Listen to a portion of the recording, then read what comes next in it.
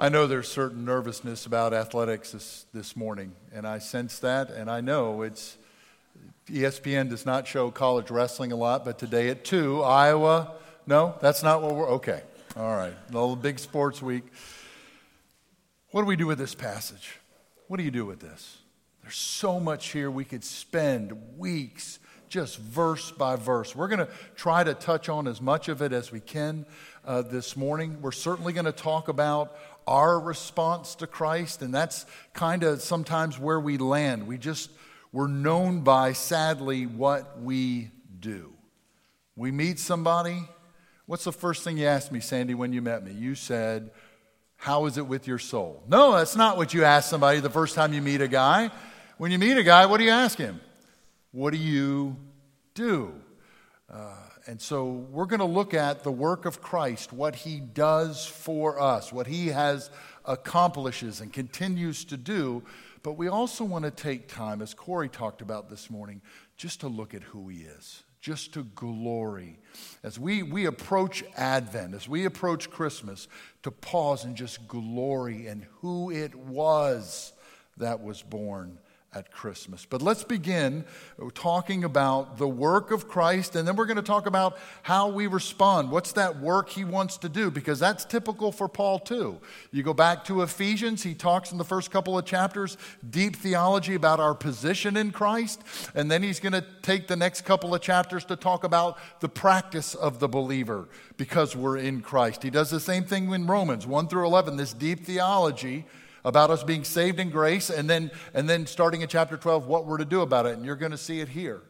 The supremacy of Christ, the preeminence of Christ in these first 2 chapters. But then we're going to get to 3 and 4 and be asked, now what about you? What about your submission to his supremacy? Your submission to his kingship? So let's spend some time as we glory in him, but just look at what he does. Let's just go, keep your Bibles open. We'll just walk through this 15 through. It starts out saying in this passage, he shares with us the very image of the invisible God. Again, in that culture of that day, to say to a Jew, yes, we were made in the image of God, but he is the image, they would have lost their minds over that claim. But then in 15 and then going down to verse 18, not only does he share the very image of the invisible God, but he is the firstborn. He's the firstborn from the very beginning of creation, as well as those from the dead who are resurrected. He's the firstborn there. Verse 16, he is creator. Now, Gnosticism was not big at this point, but they would have lost their minds when they read these words later, that Jesus is creator. But the Greek philosophy of that day had all kinds of myths about creation. One has a bird sitting on an egg. Another has a creator, a man with a creator, with a mother earth making creation. Then there's all kinds of stories. They would have lost their mind over a sole author of creation. The Eastern mysticism of that day would have pushed back and said, no, creation is nothing but an accident. It's an accidental lower vibration. Him alone created all things, and in him all things, verse 17, hold together. It is a right hook to every religious thought when it comes to creation. It's Jesus Christ who is over all creation. It's Jesus Christ who's over all things, every throne. And then you get to verse 18, not only do all things in creation hold together through him, but he is also head of the church. He's head of the body and is to have first place in everything. And then lastly, this work, and I say lastly, but it is the first thing. Verse 19, his great work of reconciling us through his blood, through his cross. Again, Jews would have pushed back on that. Yes, there is no forgiveness without the shedding of blood, but what we're thinking about Messiah, that wouldn't happen. Again, the Greeks hated the flesh. You telling me somebody came and lived perfectly in the flesh? No, all would have pushed back. But here is the beauty and the mystery of the gospel, that God took on flesh and he bled for the guilty. It's what Paul said to the Corinthians. It is this cross, this Messiah, that is a stumbling block to the Jews and to the Greeks foolishness, but it shows his supremacy, his preeminence. This is the work of our Savior. But what I want us to look at this morning is just to spend some time remembering who he is. It's why we took, I think, 7.5 minutes this morning to recite the Nicene Creed. It's about what it took. But it celebrates that wonderful paragraph, not just of the work of Jesus Christ, what he has done, what he desires to do. We'll talk about that and end with that.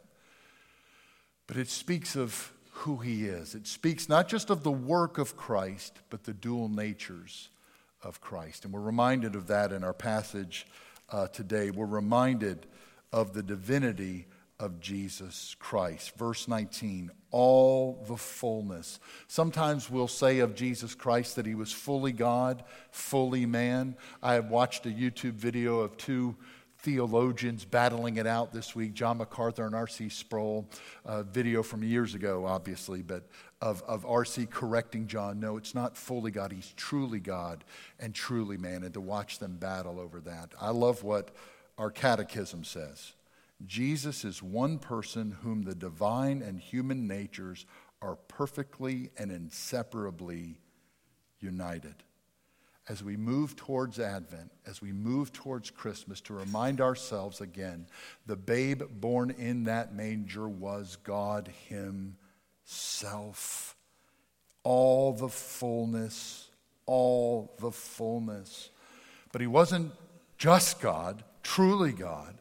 But this verse 19 reminds us again that he was fully human. To dwell in him, how do we know he was human? Having made peace through the blood of the cross. This is what C.S. Lewis calls, when he speaks of the incarnation, the grand miracle. That God himself became one of us. The one who is the beginning and the end, the one who is King of all kings, took on human flesh. Or as Philip Yancey in his book, The Jesus I Never Knew, says, when they got to that manger, yes, he was fully God. Yes, he was truly God. But what they saw was an infant struggling to work never before used lungs. He was one of us. He entered into us. The Most High was brought down low, shackled by the restraints, the shocking restraints and limitations of humanity, even to the point that he bleeds and he dies. So we just want to glory in that this morning. We talked last week that there were some issues in this church, and we're going to see it in chapter 2 and 3. There were some issues in this church where maybe they were about to be tempted by other ideas, other theologies, other philosophies. And guys, we know we're grounded in his word, we're grounded in Christ, but we are bombarded with ideas every day. And it can come to us over our watches, over our phones, over the radio, so many ways in which we're bombarded by different worldviews all the time. And so that's why we just simply in these verses just want to look at Jesus. Because if we'll look at him, really I heard a seminary professor say 30 years ago, if we'll just look at him in this passage and make sure we understand he's truly God, truly human, we're good.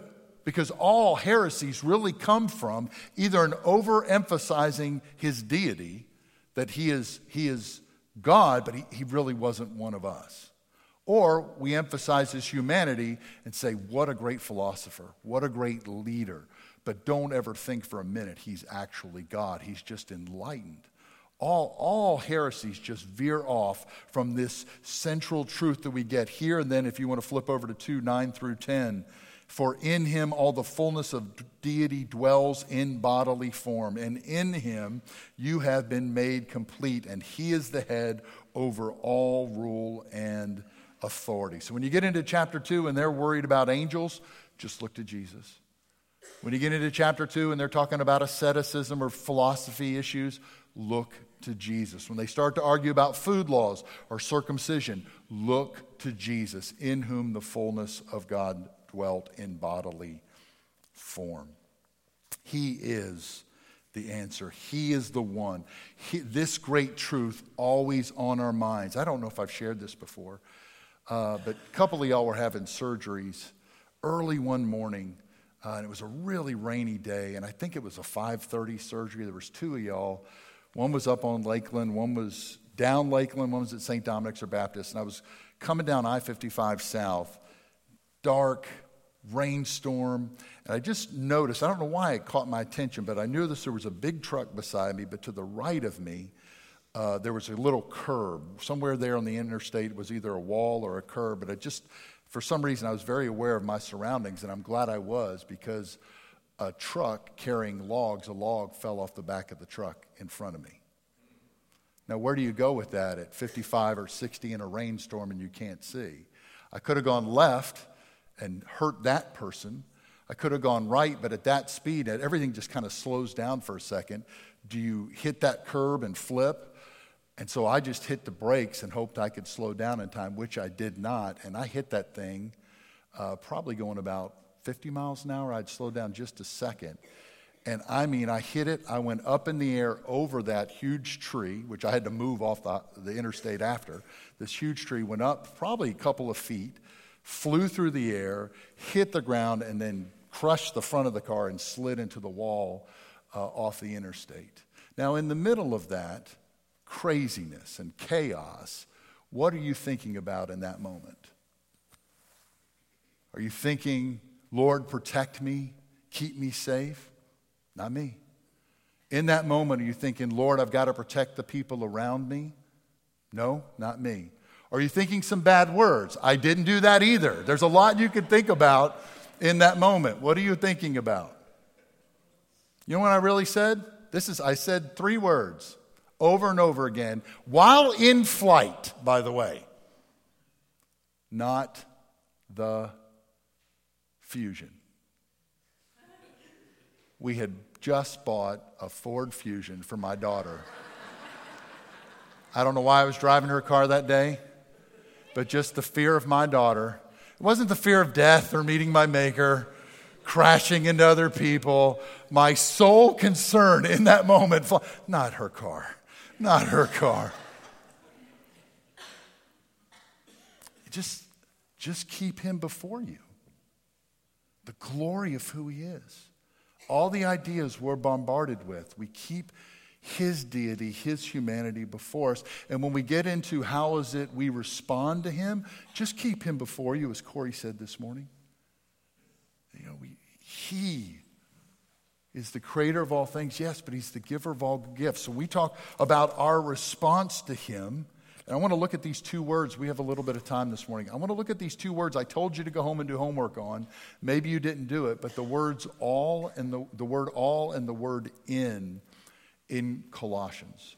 What Paul says, because of who he is, this one who accomplished on the cross through his blood for us, the one who is truly God, truly human, because of that, what's the right response to that? And you look at these words, just looking at our passage here. How many times do you see the word all for Jesus? It's a perfect passage for Christ as King Sunday. 7 different times I see it. And I think even Paul throws in everything as well. Christ is over all. Christ will be in all. He is our all in all. Overall, listen, we have a culture that sometimes can be obsessed with hobbies of getting all things. When I was a kid, it was baseball cards. I wanted all my Phillies. I wanted every card of every one. During COVID, I watched our students go crazy, drive thousands of miles to go to Pokestops to get all the Pokemon and Pokemon Go. We want to get them all. What Paul's saying to the church here about Jesus Christ is, he is over all. All. And the good news is, because of that word in, because verse 16, he's creator in heaven and earth, because in him, verse 17, all things hold together, and just keep going on, in everything he can have first place. He can do that work in you. He's over all, and because his Spirit is in us, there's no telling what he can gift to us, or church, hear me, especially as we look at chapter 3, what he can help us take off or to put off, as Paul says. Christ is King Sunday, and in Colossians 1, we remember that Christ is over all. Christ is in all. And it comes to us, will we let him be that? He's over all creation, over all thrones, over all rulers. Well, will I submit and allow him to have all of my friendships? Church, does he have all of your friendships? Does he have all of your anxieties and your worries, or just some of them, but you're holding some back for yourself? Does he have all of your decisions or some of your decisions? Does he have your parenting? Does he have your marriage? Does he have your recreation? What Paul is saying to the church is, you can't come to him and say, I'll give you my Sunday morning, but I won't give you my work. I'll give to you my service, but I'm not forgiving so-and-so. I'll give to you some dollars. I'll take my kids to church, but don't ask me to say a word for you. Christ is all, and he comes for all. Praise God, he comes for all. Are you holding something back? Are you saying, I'd rather have that, or as we heard beautifully sung this morning, I'd rather have Jesus than anything else? And Jesus, I want you to have all. I love the prayer. I love the prayer. As you flip over to chapter 4, this little prayer for Epaphras, he's always praying for the church, that they'd stand perfect, that they'd be holy, they'd be mature, they'd be righteous, they'd be clean, they'd be pure. But I want you to know, be assured in, be confident in, that you are in all of God's will. And that's my prayer for us as a church. We be in all of God's will. To pray for my family, for my friendships, for my work, for my recreation. Would you be in all? That the Son of God, we're going to believe what he says in chapter 1, he can reconcile all things. Paul is shouting about the supremacy of Christ. Over and over again, heaven and creation and thrones and rulers. But what about you and what about me? Does Christ have all this morning? And so you can pray where you are. As always, this altar is open. Is there something, as you get to chapter 3, there's reminders here that things need to be put off or things need to be put to death, as chapter 3 reminds us. If there's some things that maybe need to get put to death this morning so Christ would have all, this altar rail, and I call it that. We call this the altar, but I love when John Oswalt reminds us that the Wesleyan movement decided this is not really altar anymore. We're going to move the altar here. This is the altar rail because that's where things come to die. There are things that need to die this morning. Whether it is chapter 3, those things like sexual immorality, slander, obscene talk, coveting, whatever that is, does something need to come to die? Or more importantly, going down, or just as importantly, going down in chapter 3, or there's some things that you've not trusted God to help him put onto you.